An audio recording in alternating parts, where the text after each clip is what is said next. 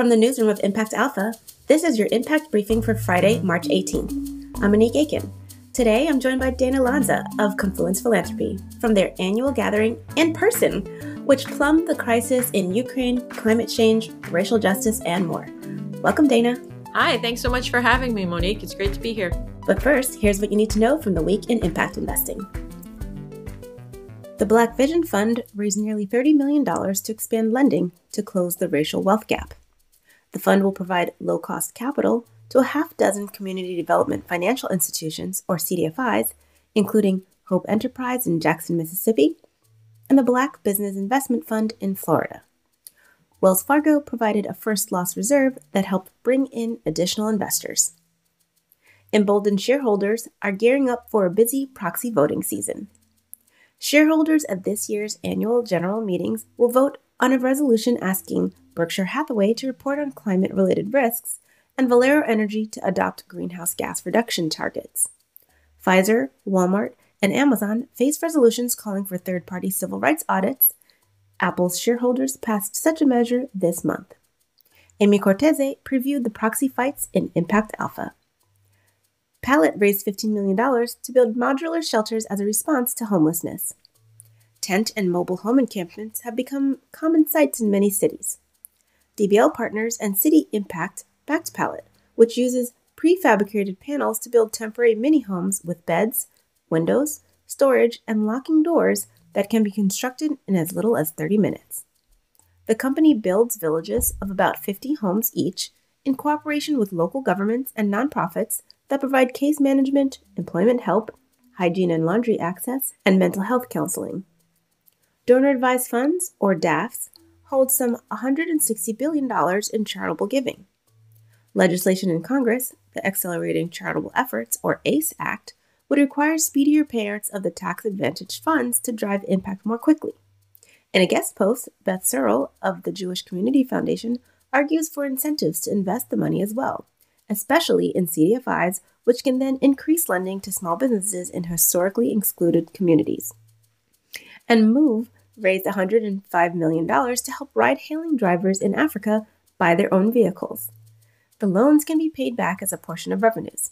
The Nigeria-based company aims to have 60% of its financed vehicles to be electric or hybrid, and for 50% of its borrowers to be women.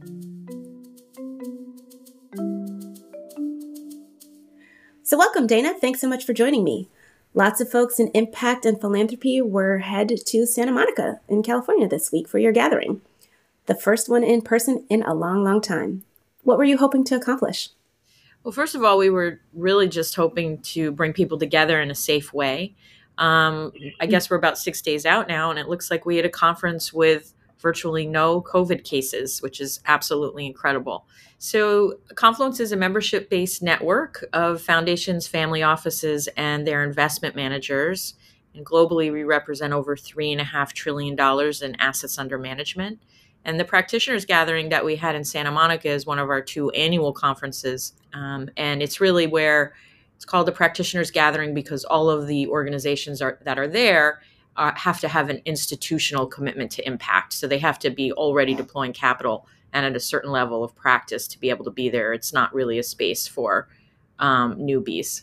So it was about bringing people together and being safe and rejoining the community and seeing what's happened for everybody in the 2 years since we did our last conference in Puerto Rico. We had a great time and everybody was just gushing with happiness to see one another. Sounds like a wonderful time. And for those of us who weren't there, what was the theme for this year and really the overall tone given all that's going on in the world? Yeah, well, so we themed the conference "The Time Is Now" because we kept hearing over the past year and a half that we're running out of time on the issues that values-driven investors care about, whether that's climate change or truly addressing inequities, especially racial inequity, and also just the mounting sense of insecurity around the world. The pandemic, it just highlighted so many social divisions and also the social divisions right in our own homes and what was going on in our own relationships. It started out with what was going on in people's relationships with family or community. And I think by the end of the pandemic, people have been grappling with some of their relationship to self. And that's really interesting when you explore your personal values and what makes you an impact investor. Whereas I think up until now, a lot of the industry has been focused externally on shifting institutions and trying to shift power that way. I think we're now at a place, thanks in part to the pandemic, where we're exploring ourselves in our more intimate relationships, what our values really authentically are, and what that means for us as investors. So the time is now to look at the systemic complexity of the different challenges that we're facing around the globe, and to try to expand ourselves to be able to embrace all of that and figure out what each of us can uniquely do, and just take responsibility for our part, because we can't do everything, and really lean in there. And those were all some of the, that was a lot of, I mean, that's kind of, I feel like describes the energy of what was happening at the conference. I mean, those are all things I care deeply about, and I really appreciate the idea of turning inward in a way.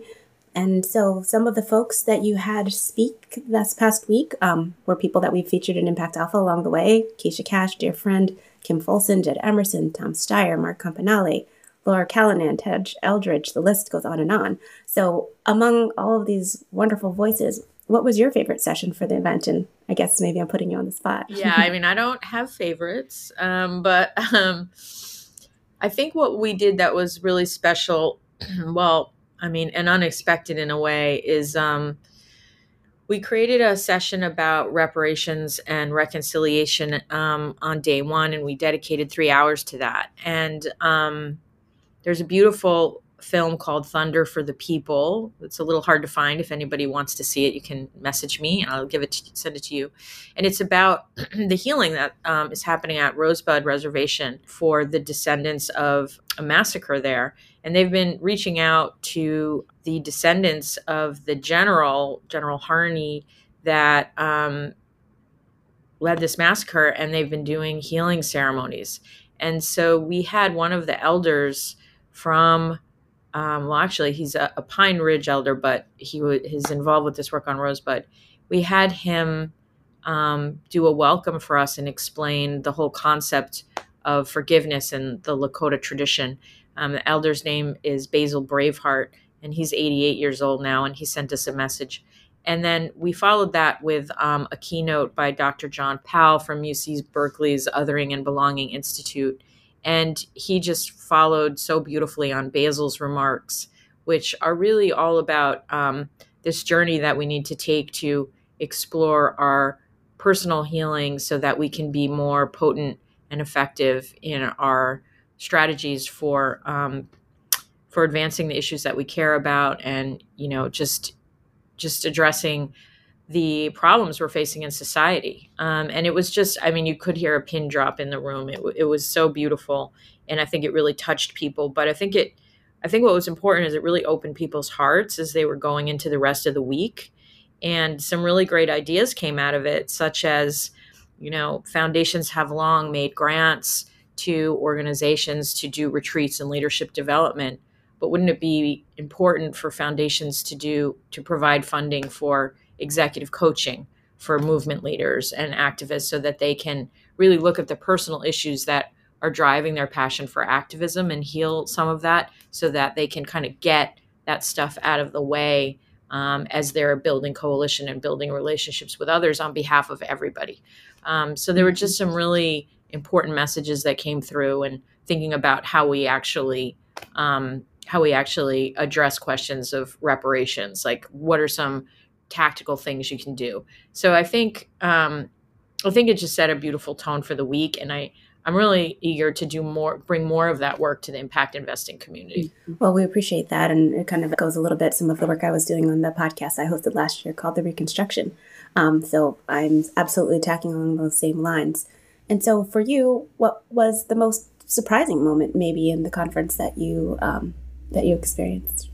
Well, definitely the most surprising thing was, you know, we didn't plan for a war in Europe to begin, you know, basically the week prior to this conference.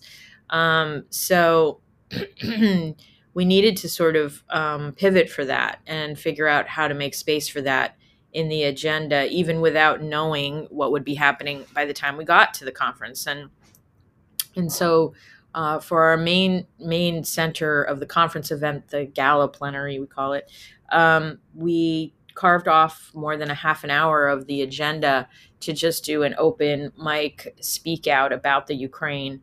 And the idea was to share ideas very pragmatically about what we wanted to do.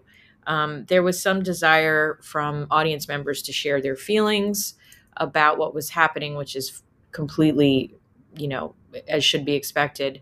But also, we got into unexpectedly a little bit about the problems with U.S. policy, and not just what's happening in the Ukraine, but what's happened historically around the world, in terms of creating conflicts around natural resources and oil.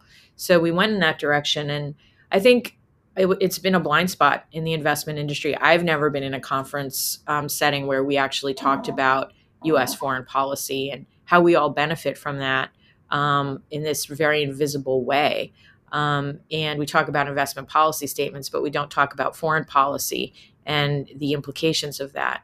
So it made me realize that that is really the next cutting edge of some of the impact conversation, especially if we're investing internationally and we're looking to bring petrostates off of their dependence on oil in a way that won't cause regional and global conflicts.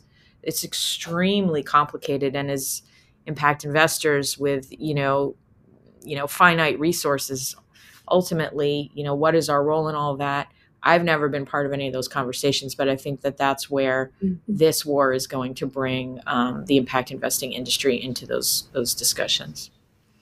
Yeah, I mean, it certainly echoes some of the work that I do at my day job at TIP. I mean, we focus on system level investing, which is a way to go about contending with some of these system level risks that we're talking about. And one of the advanced techniques that we name is policy. And to the degree that policies are causing some of the, are not helping to build resilience and stability. And some of what we need to do is potentially change the rules that disallow us from doing what's right, ultimately. So, in terms of how your membership is thinking about that, the various planetary and human challenges, what are folks saying? Are they ready to take it on? I think that people, if I'm being honest, I mean, I feel like people are frustrated, and as much as we've made enormous strides in the impact industry, and I think in a lot of ways in the past decade, we've made bigger strides than we anticipated through things like, the acceleration of ESG markets or whatever. But it's getting to feel more and more like an us and them sort of a situation. So, there's this pushback that's happening from other forces, and we're not always really in the best position to figure out how to counter that. So I think people are definitely ready to have hard conversations. I feel like they're ready to collaborate in a way that they haven't in the past. But I think one of the things we need to work on is really getting better at listening to one another and realizing that we don't all need to agree, but we need to take a coalition strategy. So different points of orientation to get to really potent catalysts of change. And there's this sort of need in our community for everybody to agree all the time and everyone to understand one another's point of view. And I can work in coalition with you and not fundamentally not even really understand your point of view. But if we can identify a shared goal and we can play different roles, we can be really powerful. So I saw some of that coming up at the conference, just frustration with what other organizations hadn't done and things like that. And I just would really encourage all of us to think about learning from effective coalitions and a truly effective movement building organizations, and figure out how to work together, because we've got 2 important elections we've got to win. Now we've got a war that we've got to figure out what it all means, and a lot of other things going on while we're still trying to, be good gardeners of the things that are really closest to our hearts, like communities and some of the investments we've already got going, and some of the grantees that we're taking care of that are important for, for kids and things that maybe aren't necessarily directly related to investing. So not to be all doom and gloom, I'm sure part of it is that coming together, we are more powerful and more capable to act on some of these crises and to drive change than by ourselves. Even the largest pools of capital by themselves couldn't do it all. So where does that leave everyone, and what's the call to action? Well, recently we put out a call to action specifically around how to address what's happening in the Ukraine and in Europe. Ellen Dorsey from the Wells Global Fund got up and called for a climate emergency. But really, we're framing this around a climate war, and want to really highlight the implications of Russia's relationship to oil and gas industry with this crisis. So Carbon Tracker has an excellent report that's about a year old. It's a prescient report, really, called Beyond Petrostates, the Burning Need to Cut Oil Dependence in the Energy Transition. And it's actually got some great infographics where you can see which countries are the most dependent on oil nationally. And I was looking at this map and I just had this, moment of awareness. Was like, oh my God, this is like a map of where conflicts are going to happen, because these countries are so dependent on this oil. Russia, 30% of revenues are coming from the oil industry. By some estimates we discussed at the conference, they stand to lose $100 trillion on our way to net zero. So no surprise that there's a crisis erupting where oil is being sold at the highest premium. People are buying futures, et cetera, et cetera. Let's sell all this oil while someone still wants to buy it, right? And not to mention creating arguments to open up gas and to drill for gas and then open up oil fields so that we can just miss that 2050 deadline. And once we do that, what does it matter, right? So this is a really crucial moment, and we have got to capture the narrative around this. We've got to help people understand that this is a climate war that we're in. The public needs to know that the prices at the pump are a scam, and that would be some great grant making right there. Really, probably not even expensive grants. Get protesters out on the street, have people protesting at their local gas stations to delegitimize the gas and oil industry brands. Financial advisors need talking points for clients, and they need to help clients understand that this is a tremendous opportunity for the EV markets. And if they're not in renewable yet, the time is now to do it. And endowment managers need to realize that the material risk of climate change is now a fiduciary issue. And that's, of course, being explored coming up at the national level, but it really almost shouldn't matter now. It's up to financial managers to be telling clients what's at stake, and they can use this conflict in Europe as a great example. And last but not least, I think the public needs to more deeply understand what's at risk when petrostates stand in the way of the energy transition. And they definitely need to understand that this is not necessarily a conflict because, Putin doesn't like, the leadership in the Ukraine. It's something much more complex than that. And we can't stand for oil-driven conflict and war at Standing Rock. We can't stand for it in the Ukraine, and we can't stand for it anywhere else any longer. And I think as impact investors, we need to come out clearly that this transition cannot be riddled with, regional and global wars along the way. We've got to do better than this. So that's what we're asking everyone to be talking about in these next few weeks. Really hope some of the foundations just get some grant money out the door around communicating and grabbing the narrative on this story and making it a narrative where climate is the solution and climate investors are the winners. Oh, I so appreciate that. I mean, in the end, #don't choose extinction. Thank you so much, Dana, for joining me today. That's going to do it for this week's Impact Briefing. Thanks to Dana and our producer, Isaac Silk. Subscribe to get full access to Impact Alpha and the Daily Brief. Right now, we're offering podcast listeners $100 off their first subscription. Go to impactalpha.com/subscribe and use the code Briefing100. Thank you for listening. I'm Monique Aiken, Managing Director for CHIP, the Investment Integration Project. Make sure to check back for next week's briefing, and until then, take care.